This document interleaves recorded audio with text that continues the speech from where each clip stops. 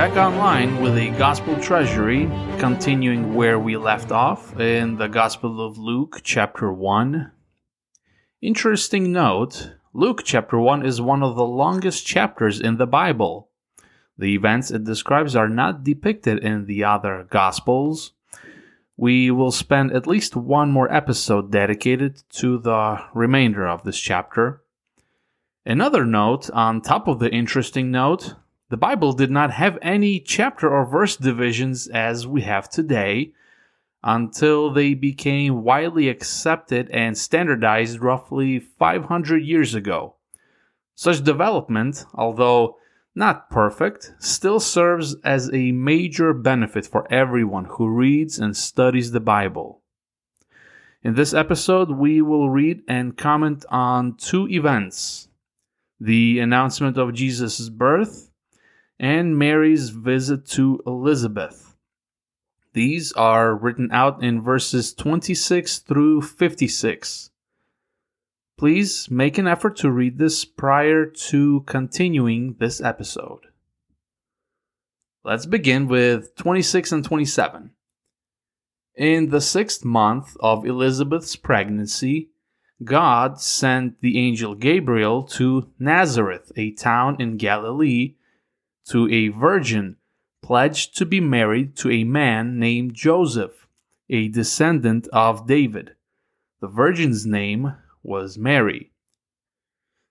6 months after Elizabeth got pregnant, the angel Gabriel was sent by God to the other end of the country, a less spiritually inclined and a more working-class-minded region of Galilee, named so after a prominent body of water on which the local habitat and economy rely on. He appeared to a young girl named Mary. In the Greek writings, the actual name is Miriam, same name as a sister of Moses and Aaron in the Old Testament.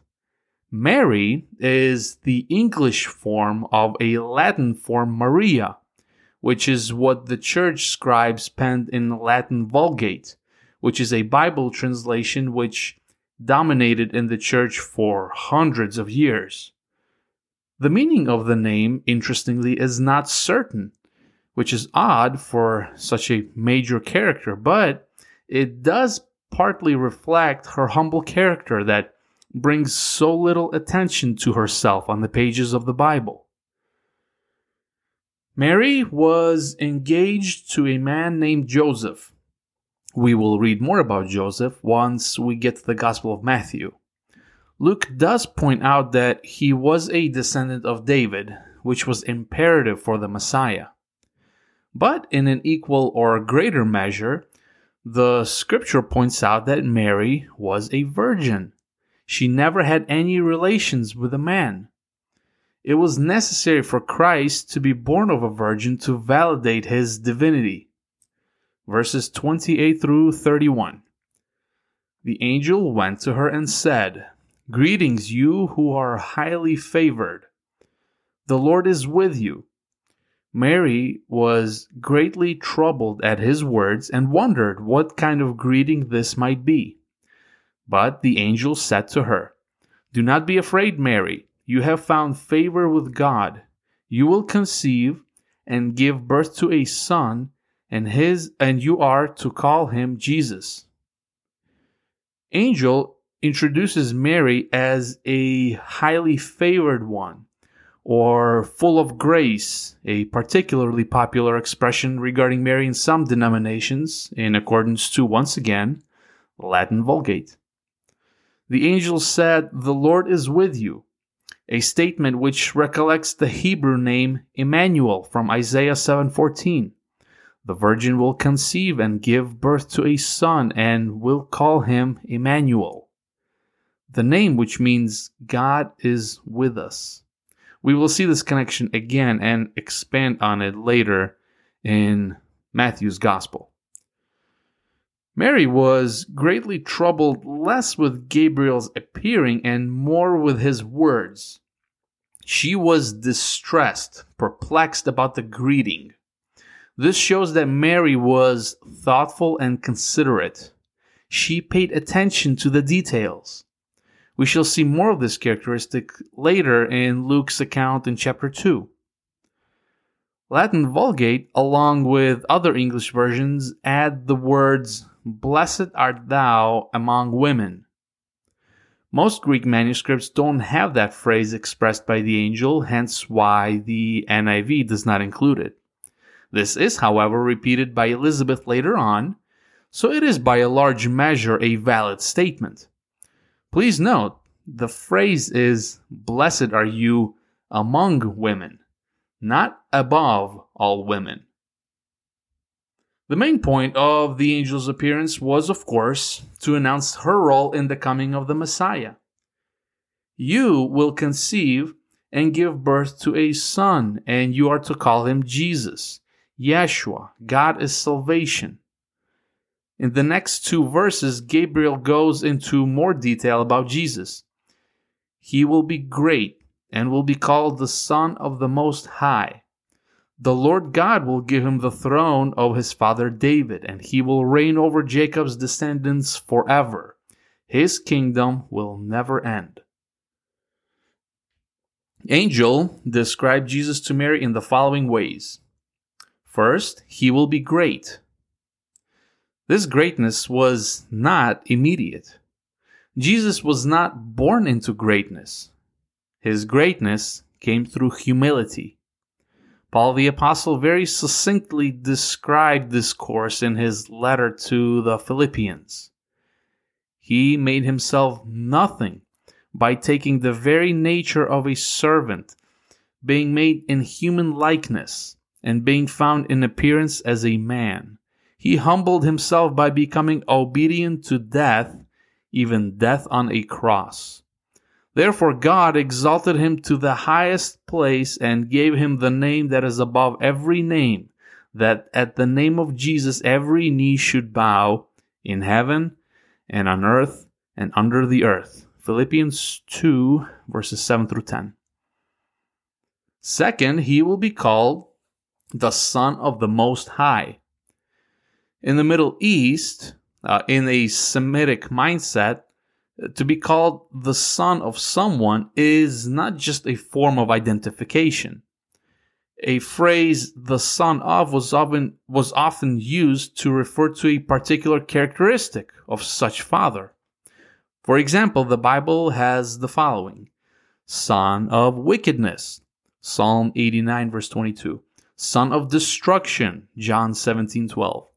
Son of encouragement or consolation, Acts 4:36. Jesus is the Son of the Most High. The rest of the statement we may combine into one. He will be given the throne of his father David. He will reign over the house of Jacob forever, and his kingdom will never end. God promised King David in the Old Testament that his throne would last forever. 2 Samuel 7:16. The physical royal state of Judea in the times of Jesus was far from being independent or self-sustainable. An earthly kingdom is what the Jews were hoping for, but God's promise has much further implications. When the resurrected Christ appears in the book of Revelation, he said, "I am the root and the offspring of David, and the bright morning star." Revelations 22:16. This he spoke in his celestial state, ruling over the New Jerusalem. So upon hearing this, Mary asked a very reasonable question. Verses 34 through 38 in our main text. "How will this be?" Mary asked the angel, "since I am a virgin?" The angel answered, "The Holy Spirit will come on you, and the power of the Most High will overshadow you. So the Holy One to be born will be called the Son of God. Even Elizabeth, your relative, is going to have a child in her old age, and she who was said to be unable to conceive is in her 6th month. So no word from God will ever fail." "I am the Lord's servant," Mary answered. May your word to me be fulfilled." Then the angel left her. At first glance, it appears like Mary was unsure of her fate in a similar way Zechariah was in the previous story. However, Mary's question was of a much different tone. Zechariah was a married man.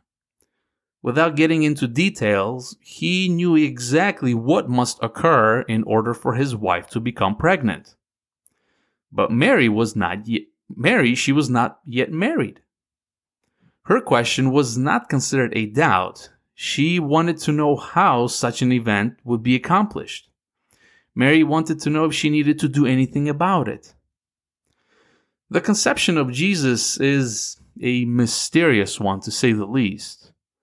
The Bible does not offer any specifics of this occurrence, but based on the words of an angel, it involved Mary alone. There was no grand commencement, no fire or smoke from heaven, no earthquakes or loud sounds of a trumpet.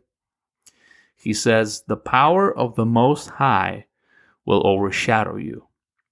This denotes a gentle, caring operation of the Holy Spirit.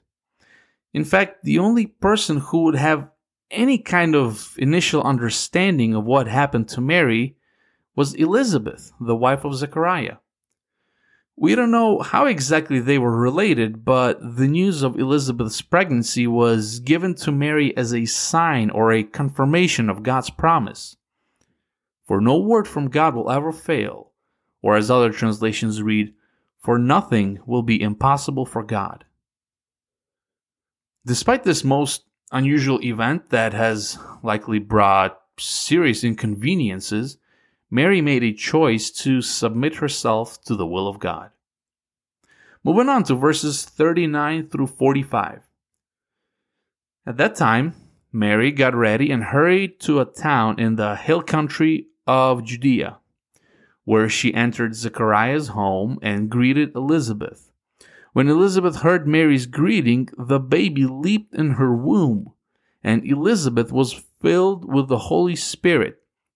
In a loud voice she exclaimed, "Blessed are you among women, and blessed is the child you will bear. But why am I so favored that the mother of my Lord should come to me? As soon as the sound of your greeting reached my ears, the baby in my womb leaped from joy. Blessed is she who has believed that the Lord would fulfill his promises to her." Mary wasted no time after the angel's visit and traveled roughly 100 miles south to visit Elizabeth. During their greeting, the Holy Spirit revealed to Elizabeth that the Messiah will enter the world through Mary. The following elements are pointed out in this warm reception. John the Baptist acknowledged Jesus even from his mother's womb. This is not to say that babies can consciously communicate with one another during their fetal development stages. It was God who used this steering as a method of communicating his will. A similar story, albeit with a much different framework, happened in the Old Testament with Isaac's wife Rebekah. You may look into it in Genesis 25 from verse 20. Next point, Elizabeth identifies Mary's blood relationship to Jesus. The Holy Spirit revealed to her that she is an actual mother. She is not merely a surrogate or some shell utilized to bring someone up. They have a true relationship. In addition, Jesus was barely conceived and he was already recognized as a person, something to consider when speaking on the topic of abortion.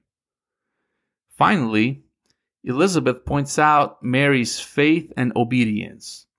Holy Spirit confirmed through Elizabeth that Mary truly believed in what was announced to her. She was not skeptical. Such acknowledgement resulted with Mary glorifying God in a hymn now titled Magnificat, named after the opening word in the Latin Vulgate. First half of this praise is as follows, verses 46 through 49. And Mary said, "My soul glorifies the Lord," or "My soul magnifies the Lord, and my spirit rejoices in God my Savior, for he has been mindful of the humble state of his servant. From now on, all generations will call me blessed, for the Mighty One has done great things for me. Holy is his name." In this part, Mary praises God on a personal level, reflecting on what he has done for her. Notice how she calls God her Savior. Mary was just like any other person in the world. She needed salvation, and she recognized that. Unlike any other person in the world, however, is the fact that she conceived by the work of the Holy Spirit, and Mary knows that this makes her one of a kind. But she was chosen for such fate not because she was holier than thou. Mary lived out her life in a way every believer is called to live, in humility, with anticipation of a coming of the Messiah. Verses 50 through 55. His mercy extends to those who fear him from generation to generation. He has performed mighty deeds with his arm. He has scattered those who are proud in their inmost thoughts. He has brought down rulers from their thrones and has lifted up the humble. He has filled the hungry with good things, but has sent the rich away empty. He has helped his servant Israel, remembering to be merciful to Abraham and his descendants forever, just as he promised our ancestors. In this second part of her song, Mary speaks about God's favor and judgment in relation to all people, particularly Israel. It follows a pattern of the entire Bible in regards to God's attitude towards the proud and the humble, the ones who are full of themselves versus the unassuming ones. The entirety of the song is especially reminiscent of Hannah's prayer of thanksgiving in 1 Samuel chapter 2, where Hannah rejoices because God answered her prayer for a son. Verse 56 in our main text, Mary stayed with Elizabeth for about 3 months and then returned home. Mary likely stayed with Elizabeth until the birth of John the Baptist. She then returned to her original home, all of which suggests that she was still not married to Joseph. Next episode, we will conclude the first chapter of Luke, which talks about the birth of John the Baptist, and we are going to look over the genealogy of Jesus. Yes, we will read all the names recorded in the ancestral family line of Jesus, so brace yourselves. Until next time, farewell.